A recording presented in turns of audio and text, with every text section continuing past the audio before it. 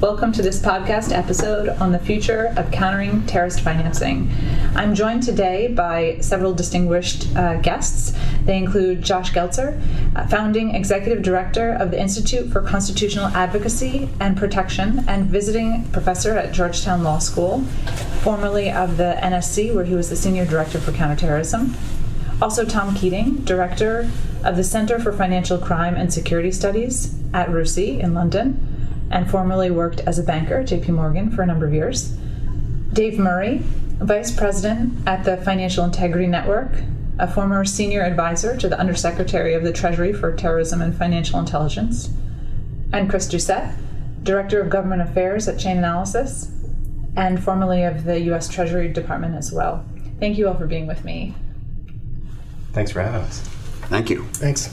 Let's start today with you, Tom. Will you lay down an overview for us of how efforts to fight terrorist financing have evolved since over the last 20 years, roughly?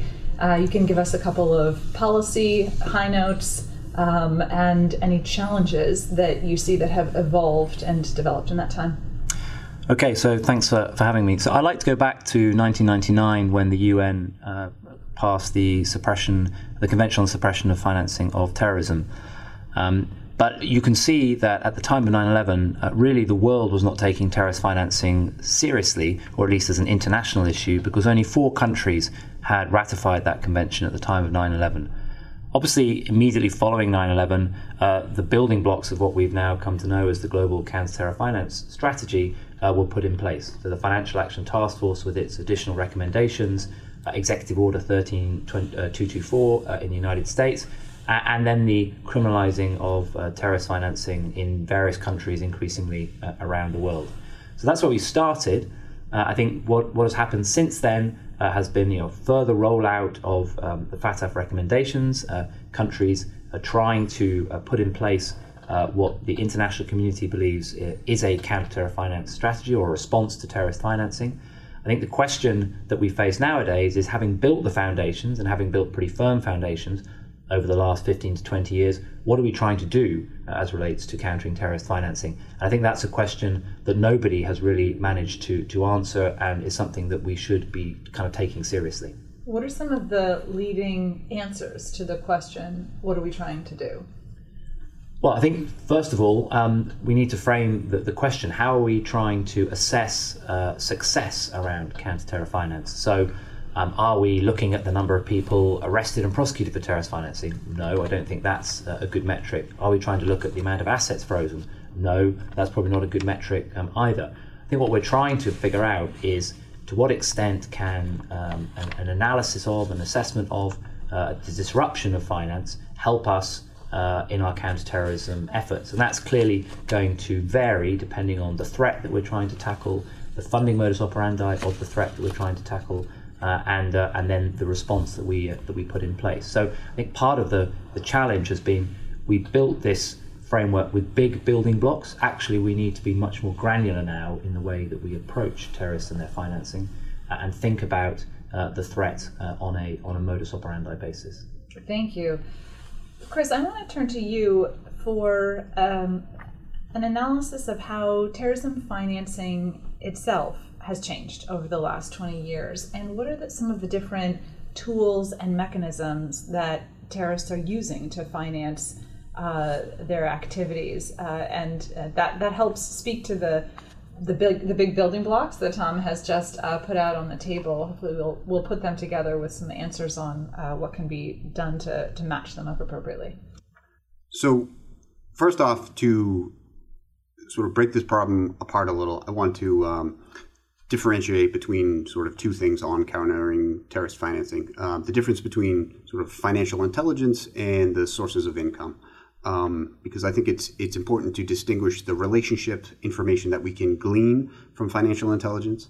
One thing that nobody sends money to somebody erroneously. So being able to understand those relationships can help a lot in the network build out, understanding how sort of these networks work, but also how these sources of income, right? What are the big foundational sort of financial blocks that keep these groups afloat? and then being able to understand how they move, how they store, receive, and send money through the different avenues of whether it's hawalas, money service businesses, wire transfers, how they move value. So just being able to sort of separate those two determines which part, at least from the U.S. government perspective, what regulatory, law enforcement, or intelligence actions that we need to take to sort of counter these terrorist groups' ability to move money internationally. Let me ask you a question. So you were just talking about groups. What about lone wolf actors? What about understanding how that has changed? That's where I think we go back to the financial intelligence piece, right? Where we look at, and unfortunately, it's usually after something has happened, right? Where we have to do this post-mortem, understand, where they took out loans or where they held money or who they sent money to. It's very, rarely that we're able to sort of get in front of this. And this has always been the big question, right? How are we able to use financial intelligence to prevent some of these actors? But we look at these actors because of what they're trying to do, right? They're trying to commit a terrorist attack. They're trying to, establish a network for some sort of attack. The finance is just an investigative piece of that larger puzzle. It's not necessarily like these are the people that are keeping the group afloat. So I think it's important from a we need to use it to enhance disrupting these plots and actors. Thanks. Let me ask you, Dave, about the counterterrorism financing tools in the United States. So Chris just gave us some laydown about some of what they are and what they do. I'm interested to hear your views on how they work in practice from your experience, and whether their greatest utility is in identifying and stopping terrorism financing, or in gathering the intelligence that can be used for broader efforts, CT-related, illicit finance-related, or other. Thanks, Liz. The tools have obviously expanded dramatically during the past 20 years, and particularly in the post 9/11 era. As far as the distinction between interdiction and then working at the strategic level, I know those get painted as competitors very often, but they really don't need to be competitors. And I think it's important that the regime actually operate at both levels. You have to do interdiction. If you have information available that helps support interdiction, then obviously you're going to want to use that. But those same streams can feed up into strategic level analysis. And the strategic level analysis can help policymakers understand better what the impact of their actions will be before they take them, and enables policymakers then to really pursue strategic disruption as a realistic goal, and to pursue the broader goals for the regime, which is really to protect the international financial system from abuse, which has been a goal for the Treasury Department going back to the 1990s. Thank you. I want to pull back a bit and look at the role of counterterrorism financing in the broader CT picture.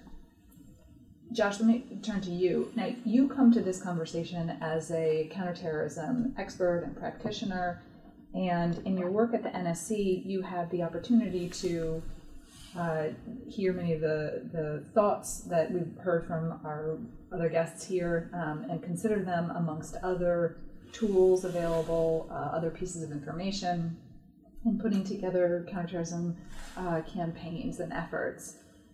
Can you talk about how counterterrorism financing tools fit into the broader counterterrorism work as a general issue, and then take an example, if you will, from your experience at the NSC, maybe ISIS, where you looked at CTF tools in a specific case and applied them amongst other levers of U.S. authorities or other levers to pull? Sure. So, big picture, I think describing the tool, or really tool set of counterterrorism financing as among the critical ones in the counterterrorism toolkit is exactly right. Often people focus on the military tool for counterterrorism, or domestically they focus on investigation and arrests and prosecution, but those are part of a multifaceted tool set, and there are quieter ones. There are ones that are operating even when there is no apparent disruption occurring, and that includes information sharing across our government, between our federal government, state and locals, and with foreign partners. That includes diplomatic outreach to try to get those states that are not living up to what we regard as their responsibilities to crack down on terrorist groups to do so, and it includes the regime of counterterrorist financing, which is one that, like other parts of this puzzle, exists partly outside government. It's a private sector in many ways, but there are authorities that governments can use, and then there are those partnerships that try to bridge that gap between government and non-government.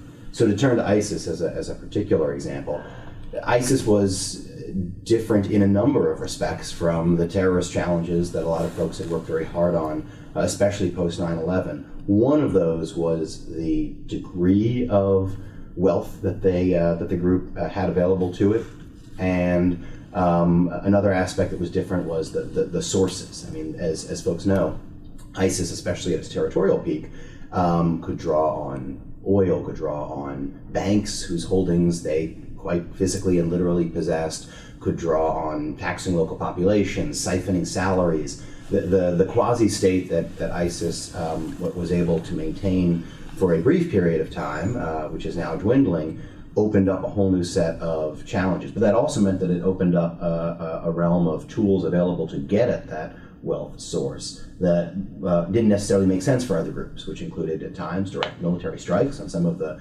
sources of the wealth, at times ensuring that partners were doing what they were supposed to be doing to crack down on black market sales and other things, and at times using the ordinary, so to speak, parts of this regime, such as ensuring that banks were knowing the information flows for which they're on the hook.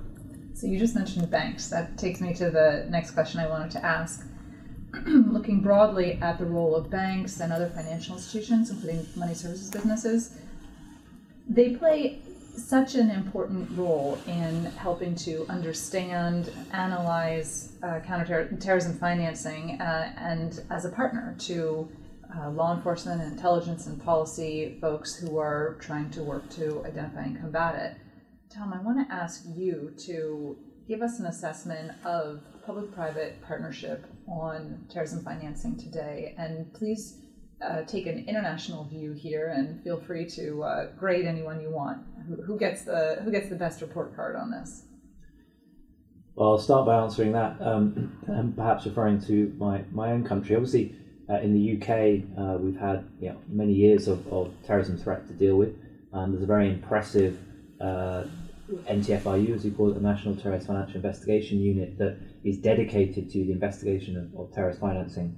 Obviously, as has already been mentioned, often after the fact, but then taking the information gathered and hopefully rolling into prevention as well as investigation of existing attacks. And what that group has done using this model we have in the UK called the Joint Money Laundering Intelligence Task Force, what that group has done is work very effectively with the financial community where it makes sense to leverage the fact that, of course, the financial community have financial eyes on transactions.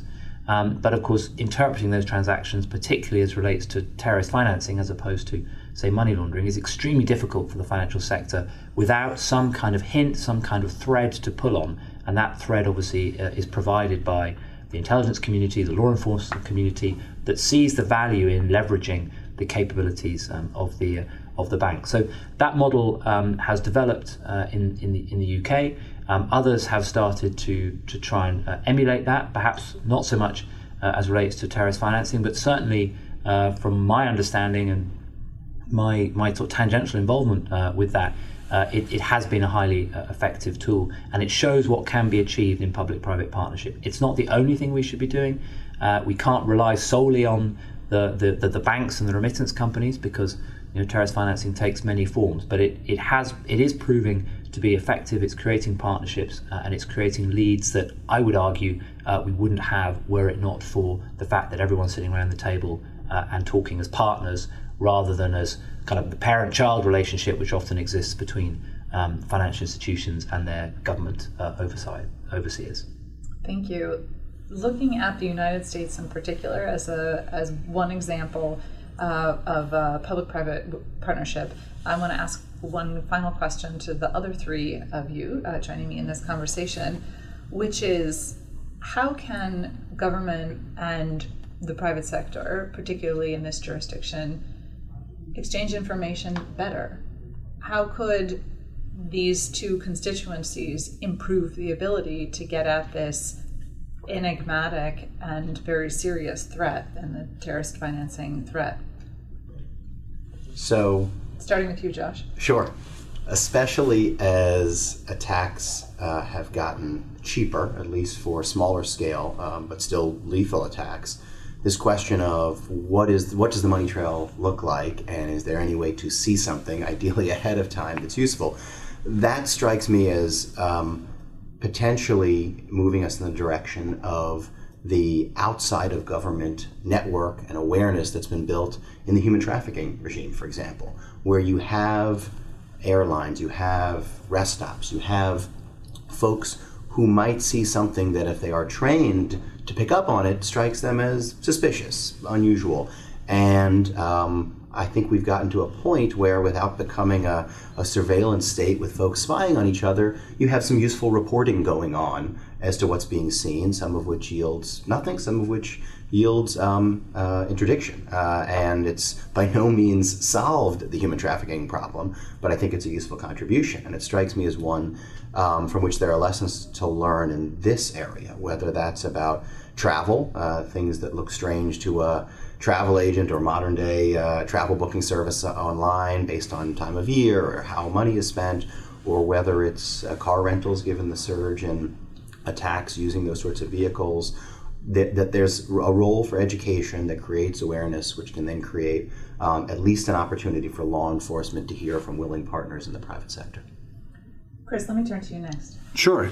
Just to add on top of that, I think what's important on the private-public partnership is evolution, right? These terrorist groups, these illicit actors that are using, they need to send money from one place to another, and whether it's through banks or whatever informal mechanism they're using, that the government needs to have the tools to track those and understand them and sort of, to use the phrase, follow the money. The company that I am currently working for, Chainalysis, is looking at the emerging technology of cryptocurrency and being able to use some of the information that's gleaned from these blockchain-based currencies, and being able to sort of find those illicit actors. Some great case examples looking at human trafficking just trying to understand how an adversary, whether it's a terrorist group, money launderer, whatever, how they're using this technology. And I think that one is, there's part of a education piece, and then adapting by providing sort of new tools so that existing regulations, or working with governments and sort of multilateral institutions to help provide what sort of new regulations, so that you can pull these bad actors out of sort of a new emerging technology that will have lots of benefits for everyone. So, Dave, over to you for the last word. Yeah, so I think in the United States, I think one of the big developments is FinCEN's launching a program they're calling FinCEN Exchange, which is bringing the private sector in more of a partnership environment to discuss emerging illicit finance threats, to discuss trends, to discuss priorities. And it was something that was started. The roots of it are in the previous administration. This administration is expanding it and carrying that forward. And I think that's a really important signal to the private sector that they're looking for partners here, and evolving away from that parent-child relationship that Tom discussed. But that's going to take time. It's going to take time for trust to evolve between the banks and the government. But it's a really good start, and it's a really good program. Thanks. Any last words from you, Dave? No. All right. Well, I appreciate you all joining me here for this conversation. This has been a fascinating conversation. Let's do it again soon. Thanks very much. Thank you.